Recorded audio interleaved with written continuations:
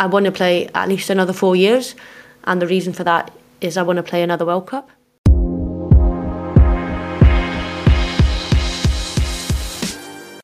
Hey everyone, welcome to our podcast, The Bold Tackle.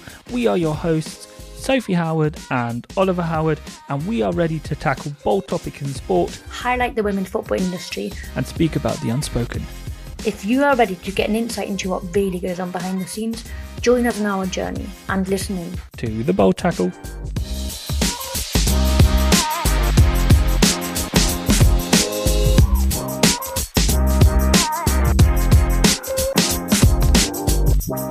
Hi and welcome back to a new episode of our podcast, The Bold Tackle. And hi Soph, lovely to see you again.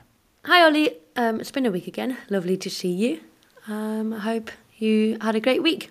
I did have a great week, Soph, and I'm really looking forward to what we're going to talk about today, because normally we focus on you as a sports person and don't talk about your personal life or you as a person. And I remember you saying in one of the previous episodes how important it is that you see the person behind the professional athlete. And I'm really happy to talk about that today.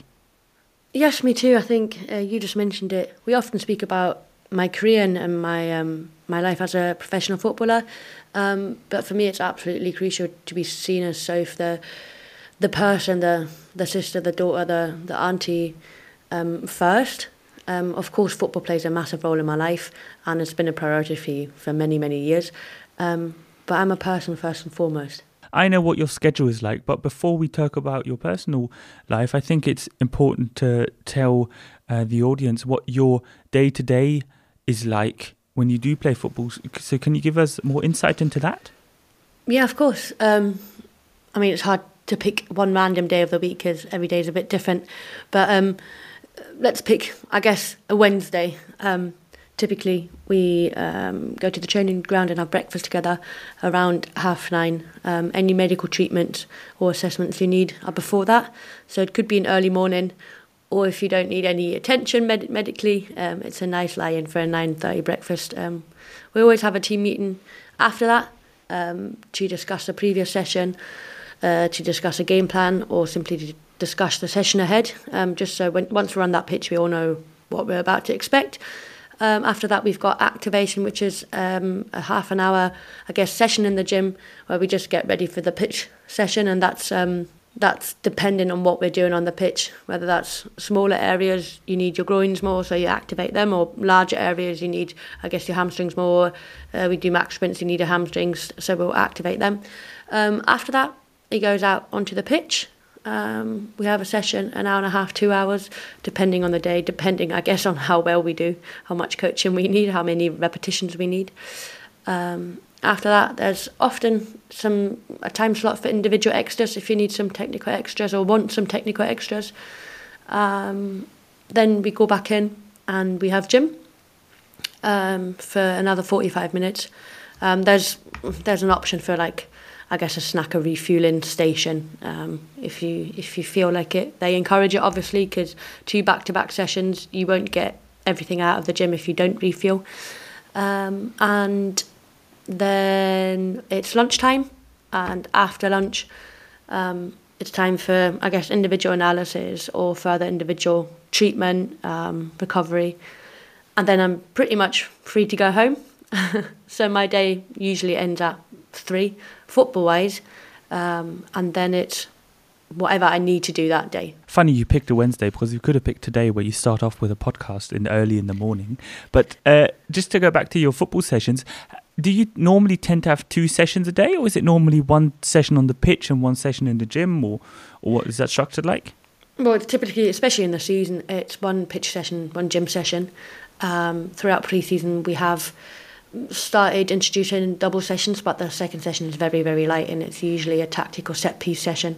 I mean, I'm not going to lie, we had a double session yesterday, and there was no way we would have been able to even move in the second session, because the first session was, like, actual tough.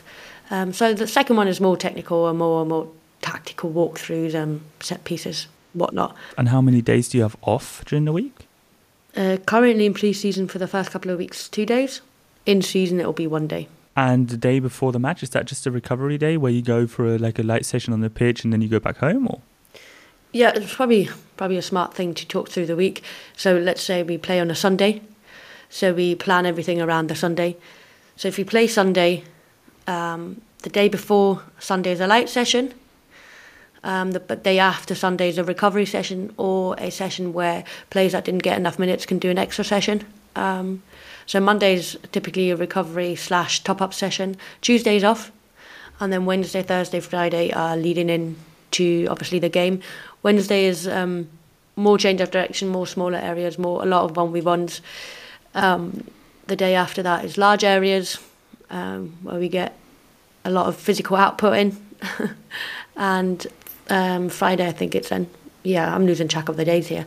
But then Friday is where we ease off a bit. And then Saturday is a short, sharp, in and out, we call it. Shortest day of the week for us, hopefully. And then we're off home so we can recover before the game. Lovely. We had a bit of a talk about your schedule then. I think it's just important because the question I was leading to is, how much free time do you actually have to be Sophie offside the pitch? Typically from around 4 to evening time, which can be 4 to 6 if I'm absolutely exhausted, or it could be longer than that. We have, as I said, one day off, so it sounds annoying, but that's typically when I do all my errands, and then I go back on a Wednesday and I'm like, oh, actually I haven't done anything nice, I guess. But it's just nice to have a day to switch off from football and I guess without like wanting to sound mean, but see different people.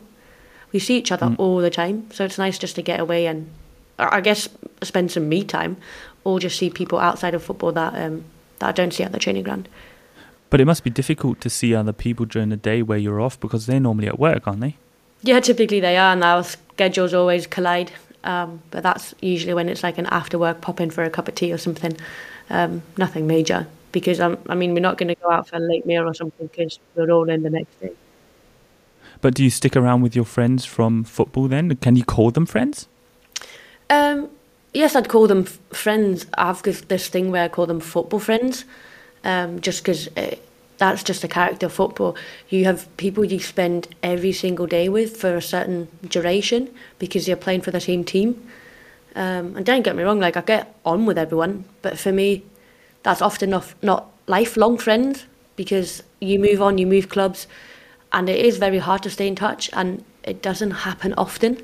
I can say I've got 3 friends in Germany from my entire spell, from my entire childhood growing up, I guess, that I'm still in touch with on a regular basis and that I would consider lifelong friends. But if you think about how many people I met and how many players I've played with and how many people I spent a lot of time with, and obviously you got to know them as well when we lived together, and we were all very close, but I've literally got 3 friends that I would consider lifelong friends from Germany.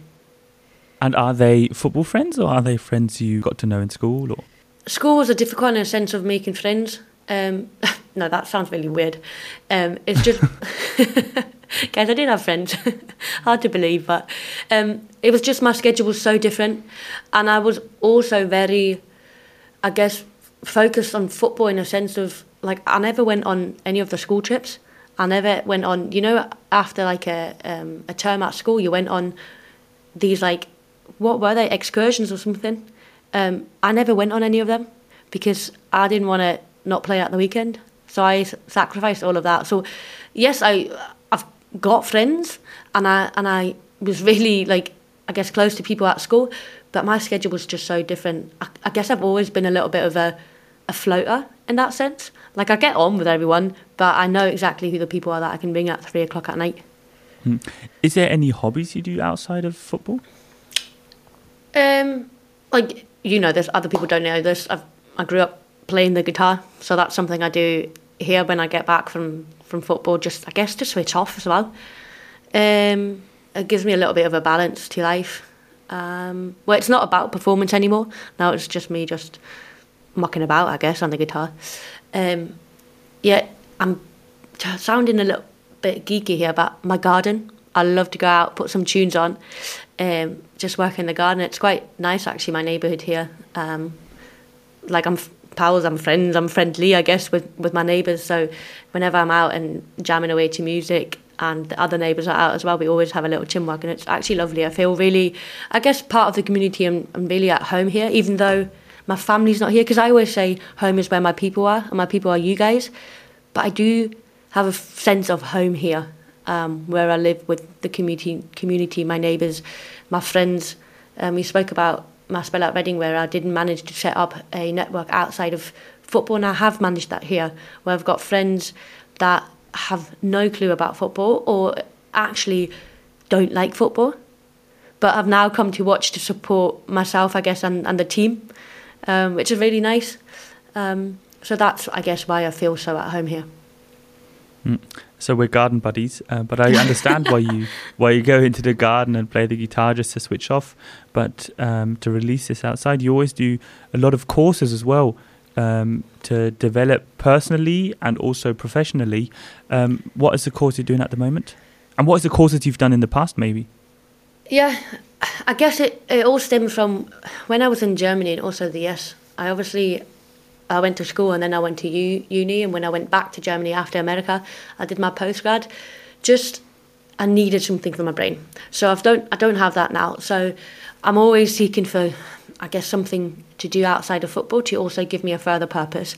And currently the course I'm on, that is now in like the final stages, but it's a course offered by Visa. It's a former professional footballer that has put this course in place, and it's called the Second Half, and it's basically preparing you and exploring you to professions post-playing career. So it's basically focusing on the transition when you're done playing and realising that you've got so many skills that you've acquired throughout your playing career that are transferable to a career after football. Hopefully I won't need that for a couple of years, but it's always good to be prepared. You know how I am. I hate not being prepared. Is when I message you, I was like, Ollie, what are we discussing? You're like, just chill. I'm like, no, we need to know this. I'm awful with not being prepared. So yeah, I just like to be prepared just in case. You never know. What is your goal for after football then? Do you have a specific career you want to go into? Do you want to stay in the UK? That is the $1 million question. In terms of where I will be, not a clue. I think when I first moved here, I always thought it was like a temporary thing, where I'd moved to England, because for me, as I've just said, home is where you guys are. And now after travelling the world, all of you, you've now all gone back to Germany. I don't know, because I do really feel at home here. The thing is, though, I never know what's going to happen. I potentially couldn't have the option to stay here post this year. So I never know. In terms of what I'm going to do after football, also unsure, and I'm personally not too worried about it. I'm a big person. I'm big on connections and networking. Connections meaning these meaningful connections between people. And I'm also a big believer in never burn bridges. So whenever I've left places, we've always left on good terms. It doesn't mean we have to always agree, but at least it's a respectful, we're going to part ways kind of thing. And it's just that I believe I rely more on these connections than having an actual 100% plan what I'm going to do after football. In terms of duration, I want to play at least another 4 years, and the reason for that is I want to play another World Cup. We got a little sniff, I guess, at the 2019 World Cup in France. How that all ended is probably a topic for another episode. But I want to play another World Cup, and that means another 4 years. But that also means I need to perform at club. I need to be happy where I'm at. Obviously, I need to still be playing for Scotland. That's all big questions, but that is my plan. That's a goal you're working towards. How long have you got left on your contract here at Leicester? 1 year, just this season. And just didn't, because you didn't go into this in depth, do you want to stay in the football industry after your playing career? Potentially. I'm not closing myself off to that in a sense of, I think, yes, I want to stay. Yes, I think I want to stay in the sports industry. But the longer I'm involved in, I guess, football and the sport, I'm more and more getting intrigued about what goes on behind the scenes to produce the performance on the pitch, because what everyone sees is only kind of the tip of the iceberg. No one sees what goes on behind the scenes, and I'm not talking about what we're covering here, like the unseen bits, but it's more about how to create that high performance environment, how to create winners, how do you create that mentality. I guess we've addressed previously, but I'd also be intrigued to see how that works in different sports. So yes, and I kind of know my way through football in a sense of I know the game, and I've got a lot of insight and experience within football, but also be very open to exploring other sports. Don't you think there is so much that can be done in women's football, starting at grassroots, going through all the different levels, that could be a place where you could really make a difference? Also for like young girls starting off with football now who all look up to you, and we'll get to some audience questions as well. Don't you think that could be an honourable career to go into because you know you're making a change? Yeah, I think often when you talk about professional football and kind of like elite level football, you forget about the grassroots, you forget about where everyone starts. But if you don't have a clear structure there, and you don't have the means to, first of all, get girls to play football, and also to give them the right football education, I guess, like coaching, and to keep them motivated in the critical years, then you won't have players that will come up to elite level, up to professional level football. So that's something I think overall as players within the game we should want to influence and want to impact. But yeah, I'm so passionate about, I guess, making changes. You know me, I'm looking to kind of, as the saying goes, leave the shirt in a better place. And for me, that's not only on the pitch, that's for me, that's off the pitch, within football, but also within society. So yeah, I guess that's my ultimate goal, to leave the shirt in a better place. And I'm kind of using football as my tool to do that.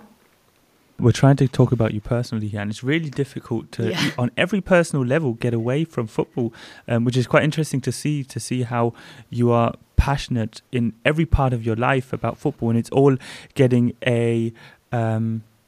forgetting football through playing either guitar or gardening, but at the same time you're always thinking about football on every different level of your life, also probably going to bed at the right time to being able to perform the next day. So something I wanted to talk about with you as well, because it's always something on a personal level, and I think it's a bit of a trend topic at the moment that everyone is looking at it and considering how they eat. What role does nutrition play in your life?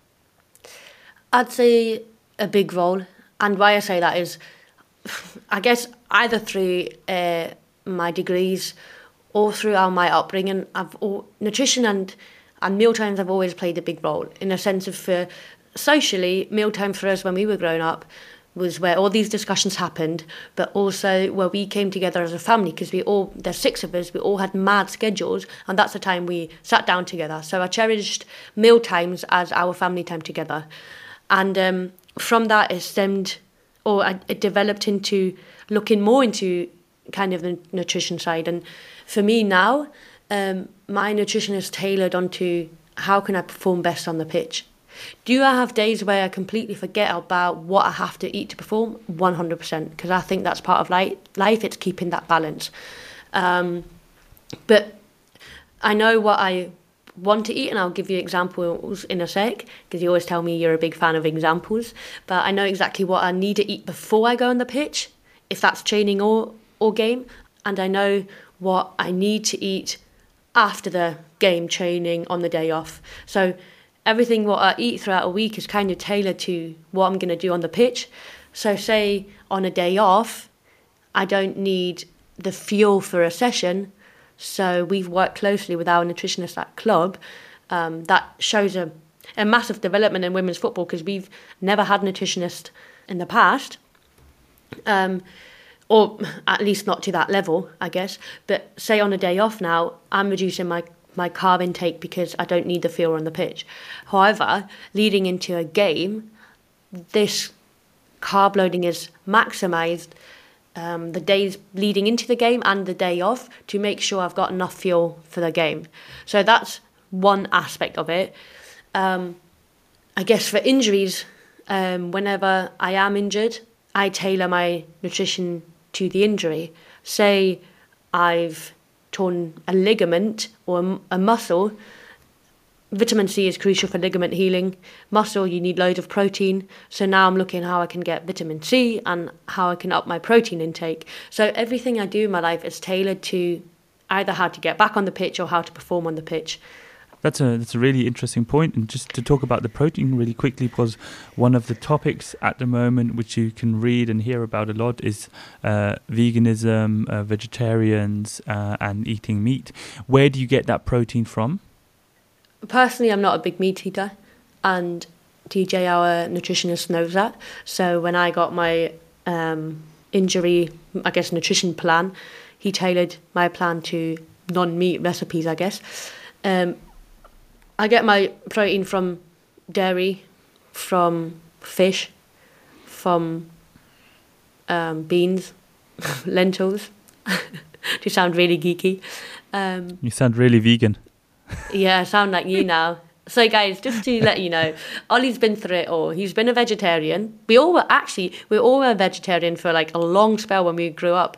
And the story behind this is, wasn't there a disease with the cows like years and years and years ago? Yeah, the mad cow disease. Yeah. So anyways, my sister, or our sister Sam, she, I guess, heard about this disease on the news. No, she saw something, just to correct you here, she saw something on TV about the mad cow disease, and she went into tears and said, "Oh, I'm not eating meat ever again." And then we as a family decided then we all won't eat meat. Yeah, but that is kind of symbolic for the family. One person has a mad idea and we all just go with it. We never even question it. The only thing Mum said, I remember, is she goes, well, if I'm not allowed to cook meat at home, you better not get a bratwurst when you're at the football games. So for 8 years, we were all vegetarian because Sam saw something on the telly. But yeah, you've been a vegan for some time. Now, I think you shared with me that with the birth of your daughter, you didn't want her to become a picky eater, so you reintroduce meat now, unless you're by yourself, and you kind of stick to the veganism. Yeah, exactly. What I try to do is where you challenge yourself with different courses or whatever, I try to challenge myself on different levels in life, and like nutrition has been one of the challenges over the past couple of years, and I don't do it out of an ideology, for example. So in 2020 I went vegan, and I was vegan for 2 years then, and it wasn't out of any ideology, but I was reading about it, and I read some things about how it helps your body and that it's actually not good for your body to eat some sort of meat which promotes cancer and so on. So I said, okay, why don't I just try it? And at that point in life, I was on my own. I'd come back to Germany, so I started being vegan. And it probably did help my body a little bit. I didn't make a big I didn't see a big change in my body because I always sleep quite well and drink a lot of water, and that normally helps me be fresh for the day. But what I did notice with vegan, and that's why I stopped it, is that people around me had more stress in life when I was visiting them, and that was just out of the case. So you go over and you have lunch together, and they didn't know what to give me for lunch, and they were thinking, okay, Ollie, what can we make for you, and we'll make this for us. And I was like, no, just do your food and I'll eat whatever I can. And I was never I would never sit there and say, oh, I'm not going to eat that because there was meat. So I just ate it then. Although I was vegan, I ate it just because I didn't want to put stress on anyone else, and because I'm a big believer that I can make a decision for myself, but no one else should have to suffer from it. And this is what I see a lot in the media today, and that's why I went away from being vegan, and now I'm more vegetarian, and I hardly have any dairy. I don't drink any milk. It's all plant-based milk. I have some cheese sometimes, but I was tending more to be a vegetarian. And then, as you said, my daughter was born. And I decided, hey, I can't take the decision away from her and not give her any meat, because maybe she does want to eat meat, and I think that's totally fine because that's her decision. So what I've decided now is whenever I'm with her and whenever my soon-to-be wife cooks for us, or when I cook and we make meat, we all eat it. But when I'm out, I normally tend to order something vegetarian, because I think that's probably better for me and my body.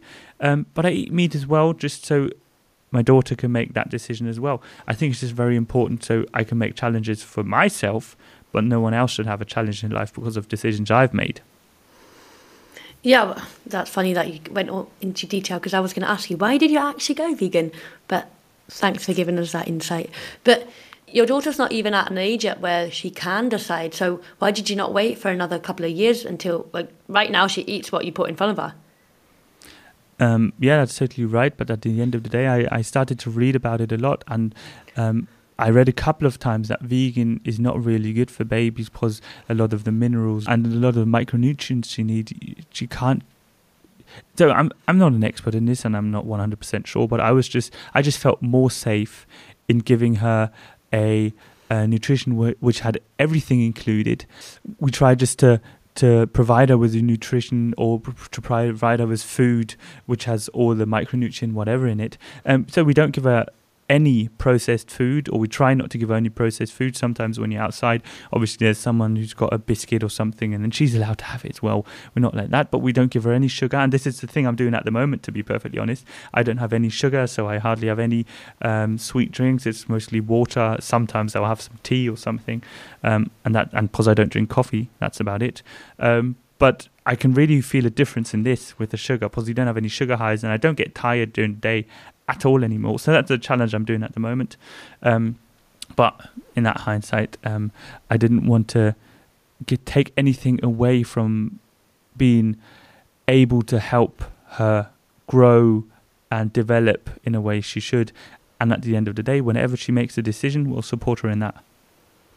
No, I think value that. And the fact that you even went into depth to read all about it. Like, some people just... Do you know what the issue is, I think, is media, and they've put out so many films where... And this is also, like, how I kind of educated myself in veganism. There's so many films, and I watched them, I was like, actually, yeah. But then I found out that the producers worked for a vegan company and were trying to promote their products. And I think that's where we have to be very, very careful what we believe in the media. Yeah, we're going into a different direction now and talking a lot about nutrition, but I always say, and you know this, is whenever we go into discussions, be careful, read about it and think about what's actually happening, and just don't believe everything as soon as you see it. And at the end of the day, the belief I created through challenging myself on all these different levels on the nutrition side is eat good meat when you do eat meat.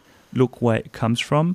Don't take the really cheap one. And probably people say, yeah, but I can't feed my family with if I have to buy the expensive meat. Well, then eat a little bit less meat, but eat the good meat instead of eating all the crap which you get for £1.50 or something in the next convenience store.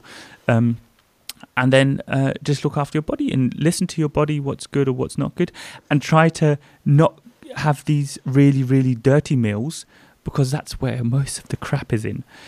But I'm going to ask a question for you now, because you've been really honest about what you eat, and you say, on the days where I don't have football, I tend to not really look at it. What is your dirty meal for a day off then? See, well, I'll correct you real quick. It's not the days off where I eat dirty or where I have my cheat meals or whatever. It's whenever I fancy them. The fortunate thing is I don't fancy them a lot. Because for me, sometimes the days off are absolutely crucial to recover, to get ready for the next session. Often these meals come, and nutritionally it's not the best, I'm going to put it out there, but it's after a game. After a game. Okay. Oops. Yep. Sorry, TJ. After a game, we'll obviously have our protein shakes and whatnot that the club provide. But when I go back home, especially if I have people over, like friends that have come to a game or something, I'll get either a pizza. But I'm going to tell you,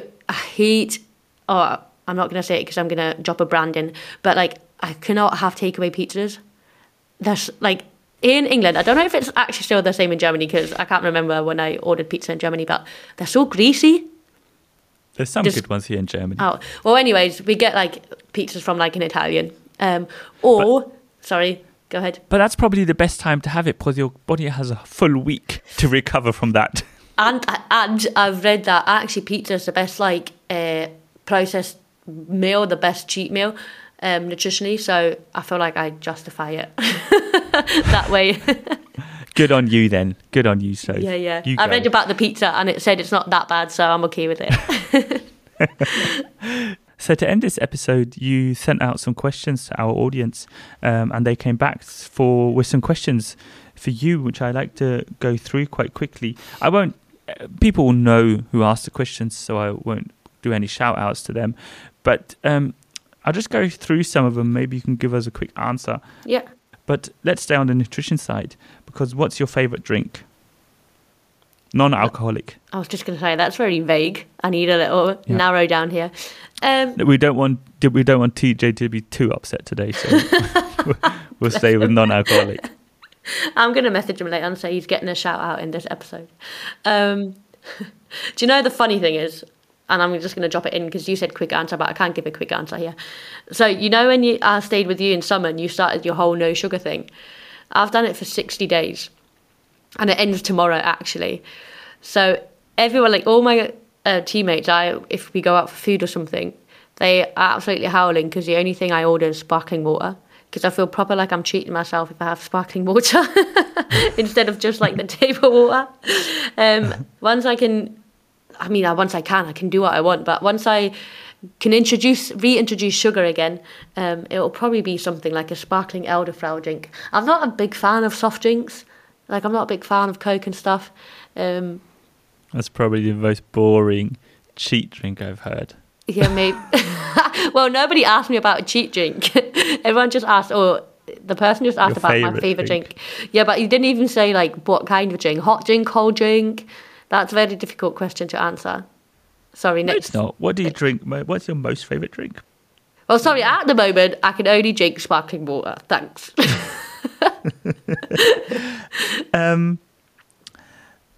Who's the best female player you have ever come up against as a defender? Well, as a defender, often I come up against strikers. So for me, the best striker, and this is probably quite controversial, for me that I've played against is Beth England. Is she one of the world's best players? No, but I find her very difficult to defend. She's just very good at running off the shoulder, and that is something that is so difficult to manage as a defender, I think. Don't give her any insights on how you try to... Oh, I could probably say it because she won't listen to this, and I'll still do it even if she knows. Did you pick your kit number, or was it chosen for you? And if you picked it, is there a meaning? There's no meaning. I'm not superstitious or anything like that. Do you know what? People always ask me about like superstition and like game day routines, and they're always shocked if I say I have none. I just like to be prepared. But you do think about the match when you go into it. Yeah, I like to be prepared. Yeah, it's more a routine, but like kind of having the same game day routine. But I'm definitely not superstitious. So if you change my shinnies, I'll actually be upset if you do that, because there's some shinnies that Sam gave me when I left home. So I would be upset about that. This is actually how long they've lasted, about 10 years. And that's how minging they are. But back to the actual question, because I'm drifting again. There's no meaning. Putting that out there, I've changed my number from 15 to 5, but only because my number at Scotland changed from 15 to 5. So I asked for that to be changed at club, and it worked. And was there a reason for number 15? Because I remember you starting off with 26, wasn't it? Yeah, when I signed my first professional contract at Hoffenheim, I had 26, and I kept that number throughout until Reading. So I had it at Hoffenheim, in the US, back at Hoffenheim, and then at Reading. And I just needed a fresh start. From moving away from Reading, or from leaving Reading and moving to Leicester, I wanted to start fresh, as listeners now know. And for me, that was changing number as well. So when someone proposed a 15, I was like, yeah, do you know what? I actually don't care what number it is. Just please not 26. I think that was an easy one to fulfill. So yeah, I didn't have a meaning, but now it's number 5. And it's quite nice. Right.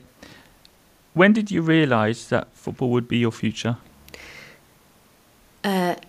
Never really, in a sense of, I started playing because I enjoyed playing football, and I committed because I loved the game.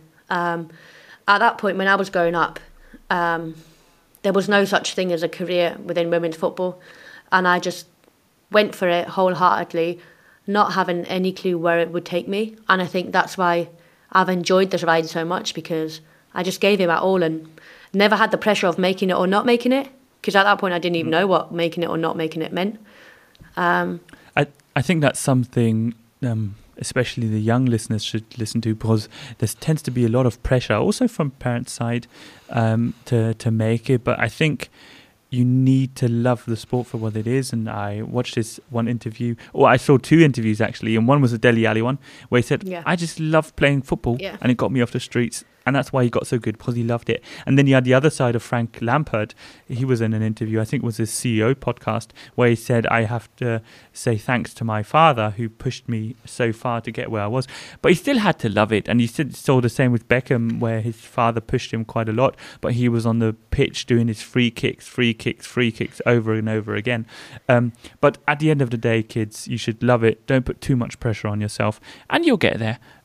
Just really enjoy playing football. Yeah, and I think it's, as you said, for the kids to love it. I always say the moment I stop enjoying what I'm doing, I'm going to change career.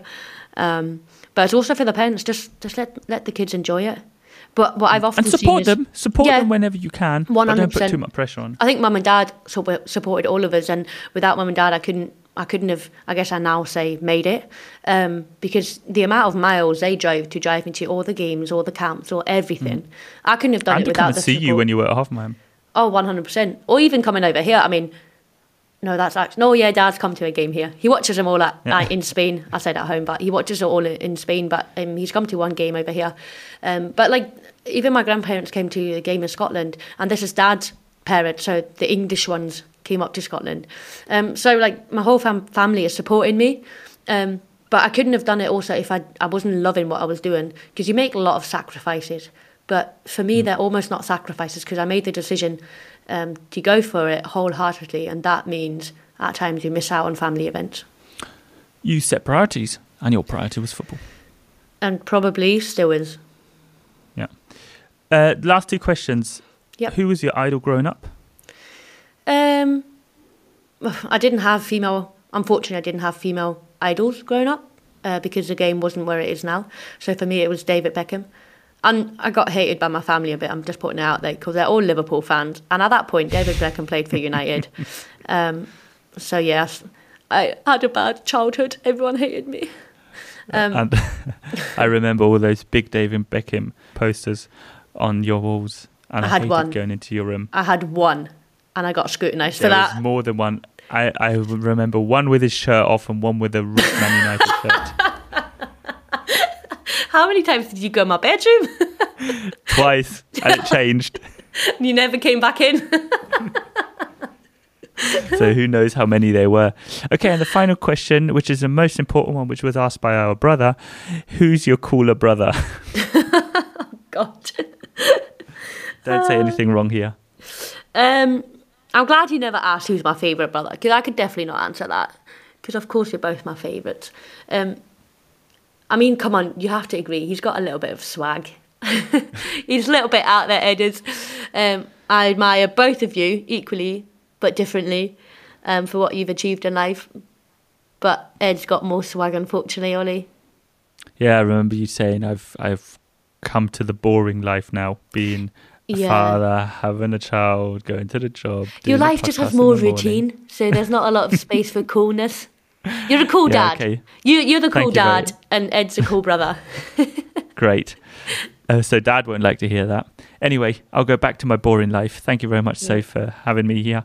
Thank you very much for all the insights to your personal life, and hope to see you next time. Hope to see you soon. Thanks, Ollie, for having this discussion with me, and guys, we'll see you next week. Thanks for listening.